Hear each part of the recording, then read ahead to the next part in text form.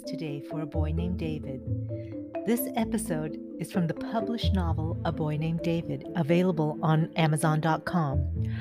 Also available on Amazon's Kindle Vela platform, along with Book 2, A Boy Named Flynn. Today's episode is brought to you by our sponsor, One World Group, a literary group. I'm Jackie Aguirre Gross, and I'll be leading you through the adventures of David. So sit back, close your eyes, and let your mind explore the world of David Hackenfeld. Episode 14. The Landlord. Q, miserable as ever, was in his apartment. He heard a faint sound, a sound like music. He knew David played the violin. This sound, however, was far faint. It was a low, quiet sound. Was it from the street? Or was it down the hall? It didn't matter. It bothered him. How could such a sound be happening? Q opened up his door and looked down the hallway, once to the left, then once to the right, and back down to the left side. He saw no one. He walked over to David's door. He placed his hand by his ear and listened into David's apartment. He strained his ear, trying to hear the most minuscule of sounds. He heard nothing.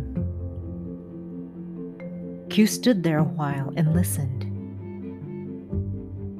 He could hear the ticking of a small clock in David's bedroom. Then he thought he heard laughter. Q's eyes closed tightly to try and focus on hearing. Then suddenly his phone began to ring, and he rushed back into his own apartment. Q had an emergency call. Someone's water heater exploded. The damaged unit had no hot water, and the resident complained that he had warned Q that this water heater was not in conformance with standard regulations. The resident further complained that the water heater damaged the drywall of the unit, and it was in their closet. Their clothing was ruined, and that Q would have to file a claim against the building's insurance policy to pay for this damage, or the resident would sue him. Q was tied up for the rest of the morning. His mind was kept busy with repairs. Hours later, he was done. He returned to the thoughts of David, and he was sure David was making noise in his apartment. Q would watch that young man and his moppy little dog. Q finished servicing the apartments around 4:15 p.m. that day. He came back to his unit, passing David's. He listened again at the door, hand held up to his ear. He heard voices, the tiniest of voices. Was it imagined? Was it real? Dopey Dog was instructing Schneider on how to do the trill on his gavotte. Try to keep the sound even. You're doing so well. Schneider bit his lower lip and concentrated so hard. It was not easy for a pup to get his paw to trill properly. Dopey watched him. Tiny Man, who had stayed the whole day, spoke up. Schneider, yes, please. Please to take a break, please. Please to eat and rest for a while.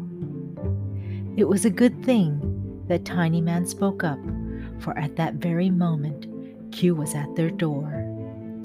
Q, desperate to hear something. He was using a funnel stuck into his ear and pressed against David's door. Q closed his eyes and screwed up his mouth.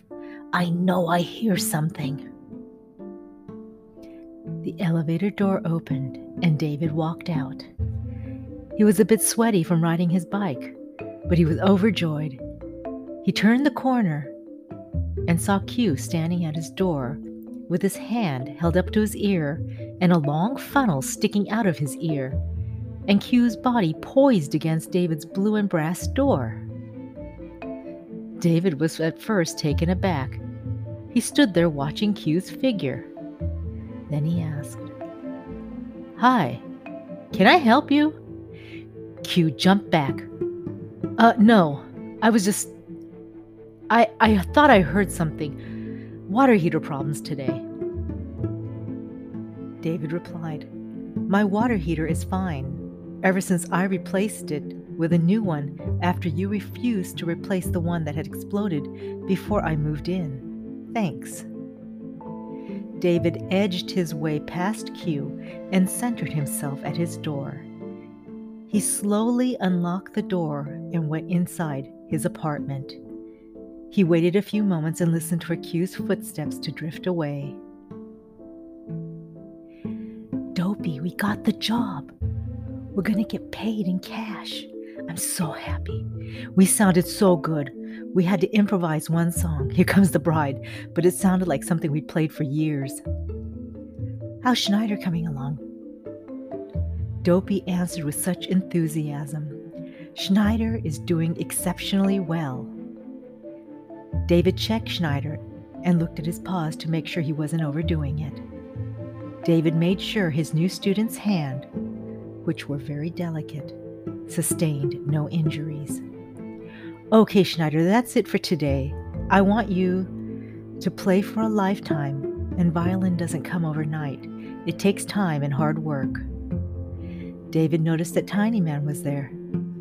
"Tiny Man, I have something for you to take home. I stopped at the store the other day and I bought some cat food. These tins are for that little stray your lady took in." David went into the kitchen and came back with a bag filled with little cans of cat food. "Please take this to your real lady. I think she'll appreciate this. Please make sure Q doesn't see you with this. He hates cats and small animals." Tiny Man took the bag. "Yes, to take the tins to my lady, and to thanks to you for these tins to be eaten by the little one." And David opened his front door. They both checked the halls, and Tiny Man rushed home carrying the bag of cat tins. Tiny Man's real lady found a small, stray kitten about 10 weeks old. She was wet and cold and standing alone outside. She brought the stray into her home. Tiny Man's real lady was old, well into her 80s. Her name was Gretchen. Her hair was powdery white and it was long. She wore her hair in braids, overlapping the braids over her head. She lived on a fixed income and really couldn't afford the kitten, but her heart was bigger than her pocketbook. Only David knew she had this kitten. David knew it was expensive to feed a kitten, so he took it upon himself to buy tins of cat food and the bag of Kitten Pro Excel food. He would give the real food to Tiny Man, and Tiny Man would leave the food in the cupboard, so when Gretchen would go to look for kitten food, there would always be a tin there for her little one. David wondered if Gretchen had named the little kitten yet, but Tiny Man said she called it Little One. David sat down in his apartment and closed his eyes. He rested his head back on the couch. He started to drift off into sleep, then jerked upright. "Oh my, I need to contact Jay." David reached for his phone and he texted Jay. "I was thinking of you, Jay. I hope your day is going well. I had an audition today and I got the job. Please let me know how you are." And he signed it, D. Jay heard her phone ding. She was right in the middle of balancing 2 pretzels and 2 drinks in her hands. She had seated Wilhelm and Miss Dodo, and they were about to indulge in a snack. Jay replied back out loud, "David, oh my gosh, my hands are full. Give me a second." David, who was puttering around his apartment, answered back, "Okay, I'm just doing some dishes and thinking about dinner." Jay replied back, "I'm hungry too. What are you going to have?" David didn't know and spoke aloud. I don't know. What are you having? Jay replied, I want a burger. I was thinking of the Hard Rock. Okay, well, it's like 5 p.m. How about if we meet there at 7? Jay replied, Okay.